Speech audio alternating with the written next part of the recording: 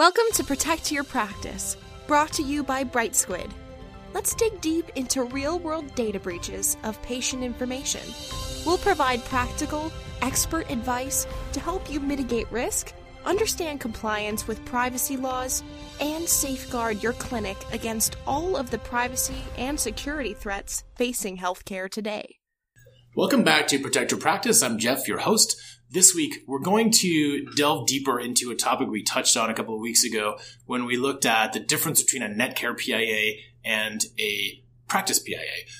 We got a number of comments and questions about that. There's a lot of confusion and misunderstanding about the topic, so we're going to dig deeper into that. With us this week, again, we have Rohit Joshi, who is the CEO of Bright Squid, as well as a lawyer who speaks internationally on privacy compliance issues in terms of regulations in North America.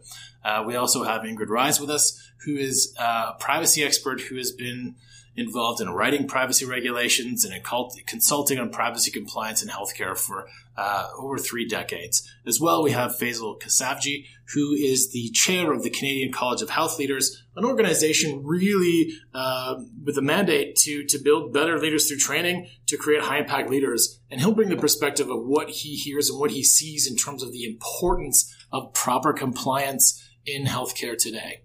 We're going to dive in and talk about this important issue. So Ingrid, can you help us understand the difference between a Netcare PIA and a practice PIA? Well, first of all, a Netcare PIA is just a component of a PIA or a piece of the puzzle, and as such, it requires its own PIA. So under the Health Information Act, it's very clear that everyone must file a PIA, and the stipulation is for each project. And as such, Netcare is, in itself, a project. So is your EMR. So is, for example, accessing your patient records and sending out electronic reminders. Those are all examples which require or trigger a PIA to be done. So you'll see if you want to go look at the OIPC website that the PIA is this due diligence exercise, and you have to identify and address potential privacy risks that occur in the course of your operations. Well, Netcare is just a piece of that operation. It isn't the actual entire operation. So if you have a Netcare PIA, that's just one component. And it only will address your use of Netcare. It will not address. Go ahead. Talk about the due diligence too, though, because that's a huge issue here. Yeah, I think from a legal perspective, one of the things that if someone gave me the power to rename it, I'd almost call it a PIA, a privacy impact assessment, with a Netcare addendum.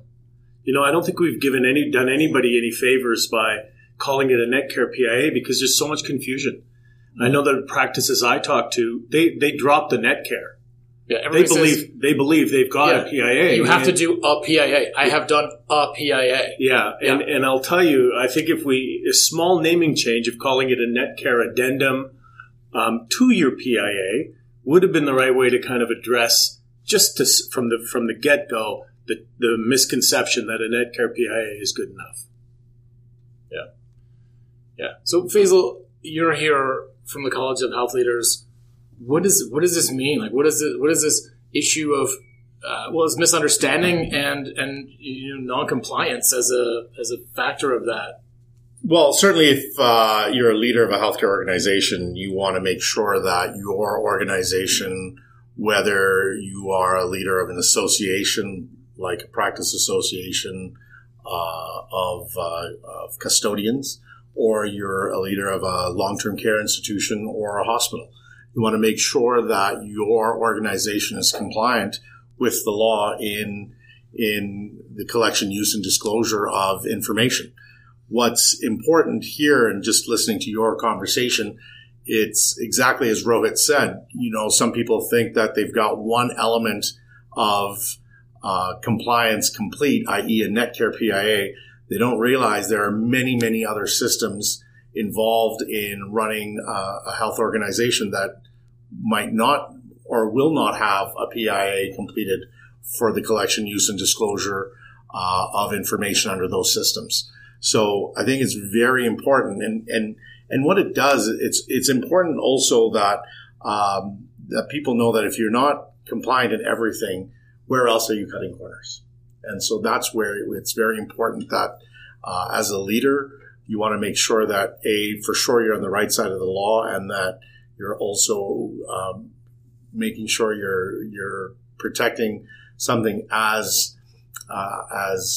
important as patient information or personal health information.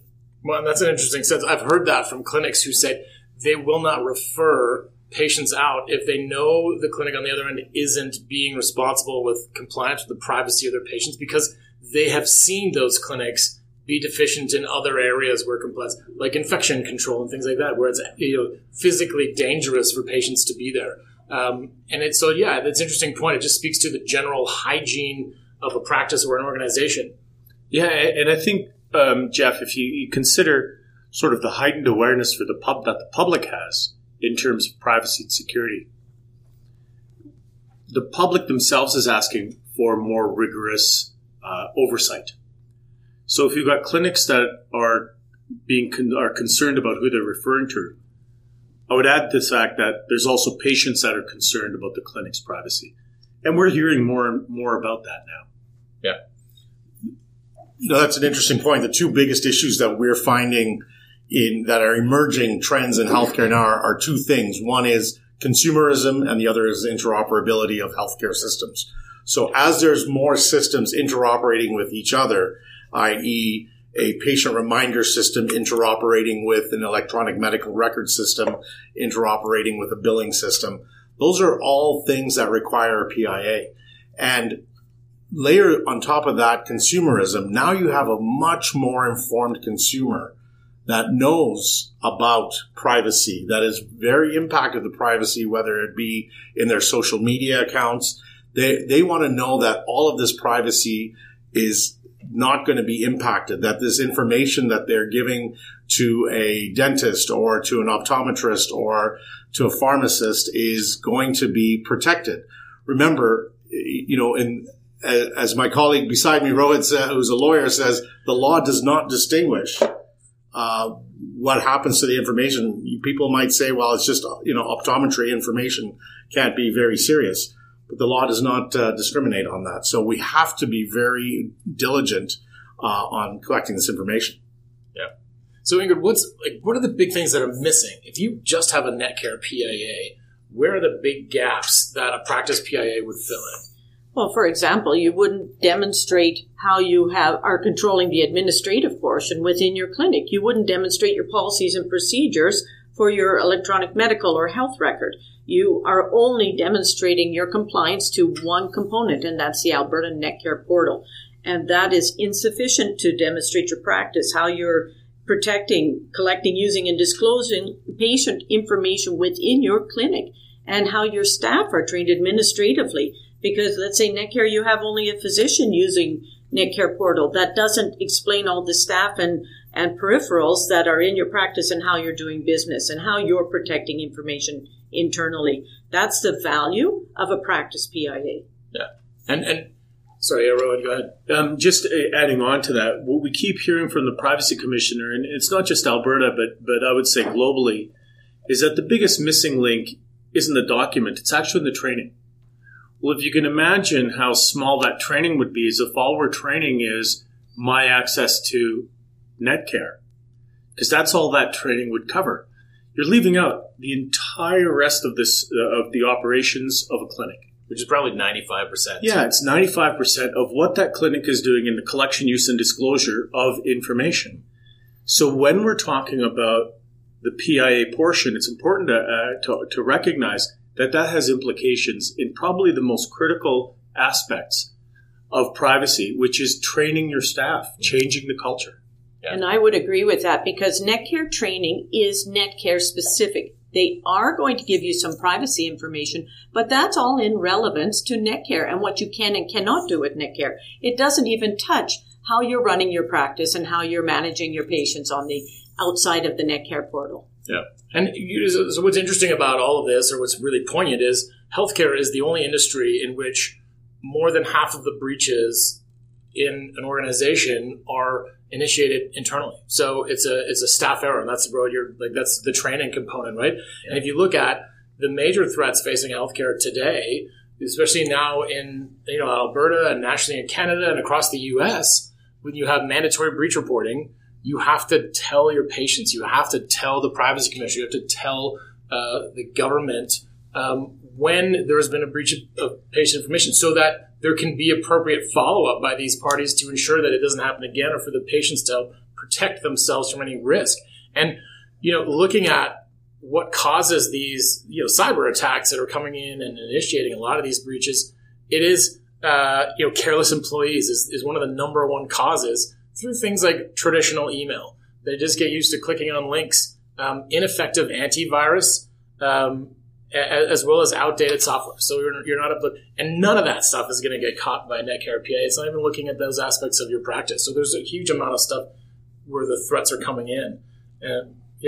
And I think, if we look at what we're trying to do in privacy in general, it requires a culture change. And that culture change is, the movement at a practice. We're living in a very different environment than we were 10 years ago or 20 years ago. So the privacy, the increased need for privacy, the increased demand really that the practice has to change that culture is greater now than it ever has been in history. And it's time now for the custodians and the practices to really take leadership there, because it is going to impact their practice more now than ever before in history. That's absolutely true. And, the threat is only growing. But and I think the important thing to remember about the regulations is they are there as, reasonable measures, but protective measures, almost like a blueprint. We tell a lot of our clinics, this is your blueprint for compliance, but also security and privacy of your information that can help maintain the continuity of your practice, which is a hugely important thing. So, we've covered a lot of the information. I think, we've spoken about this issue before, Netcare versus the practice PIA. Is there anything that we haven't talked on yet, Ingrid, that's important to bring up, something from the regulations? Is there anything that people struggle with? Because we do get a lot of questions about this where clinics are confused. They say, I have a PIA. Oh, it's just a Netcare PIA. That's not enough. Right. Well, I do want to add that under the Health Information Act offenses and penalties, under Section 107, you will see that it's an offense for a custodian to fail to take reasonable steps in accordance with health information to maintain administrative, technical, and physical safeguards. Well, that in itself, if you don't do a PIA, you're not even taking a reasonable step to provide your safeguards within your own practice, let alone, Netcare, as again, is just a component. You're actually in violation because you're not taking these reasonable steps to protect your practice. And what's the risk? So, let's say a practice says, well, we've paid attention to our privacy and we have our IT guys set us up with secure servers. If they just think they can do it themselves without having a formal review process in place, what's the risk there? Well, the first thing that if there's any kind of breach, the first thing you're going to be asked is, where's your PIA? And you hand them a Netcare PIA, they're going to be like, no, your practice PIA. Because a Netcare PIA, again, is just for an individual project. And the Health Information Act is clear. It's on all projects. You must have a PIA. So you come in and you can't even provide the basics, saying, well, I tried to do this and I did this. They'll say, have you trained your staff? Oh, well, no, sorry, didn't do that. That was after my PIA, maybe.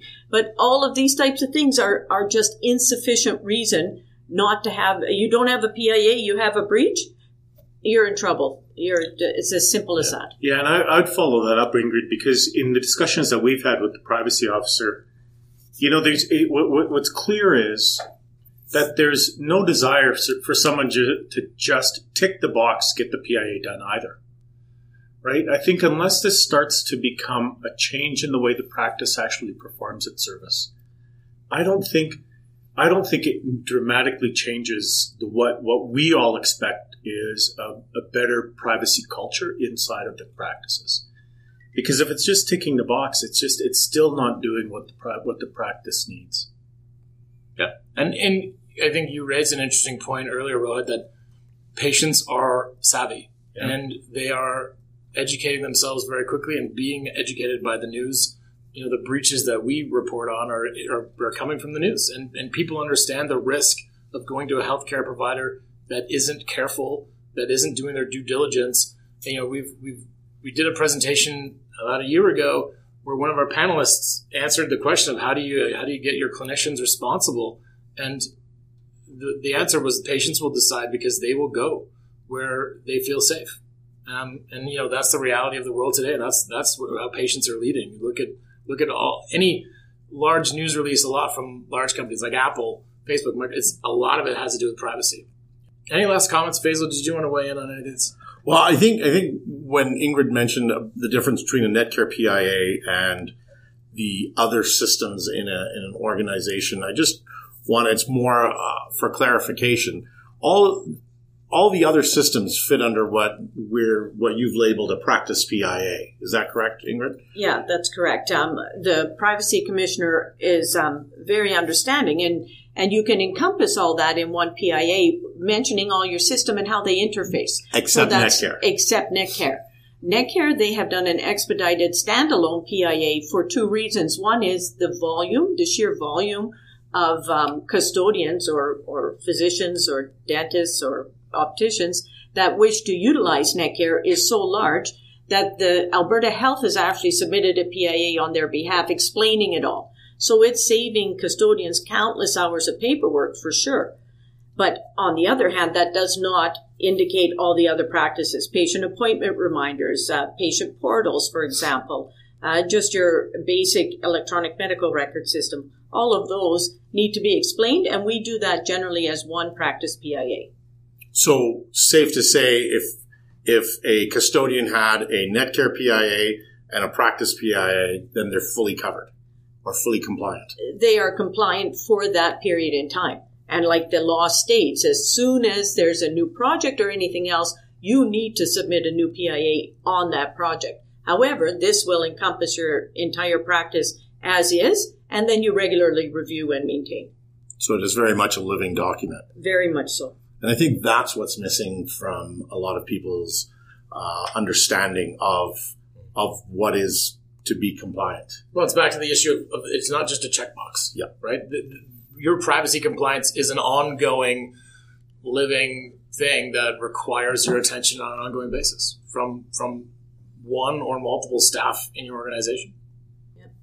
Right? Well, we'll probably have lots more to cover on this topic. We do get lots of questions about it. If you have any questions about the distinction between a Netcare PIA and a practice PIA or anything else about PIA, certainly drop us a question on our website at brightsquid.com, or you can visit albertapia.ca as well. We've got lots of information and resources there. Thanks for listening to Protect Your Practice, brought to you by Bright Squid. For a regular dose of privacy insights and tips, subscribe on iTunes, Spotify, Google Play, or wherever you listen to podcasts. We'd be honored if you left us a 5-star review and shared this episode with your colleagues. Find out how you can get expert privacy compliance support at brightsquid.com and click Privacy Compliance.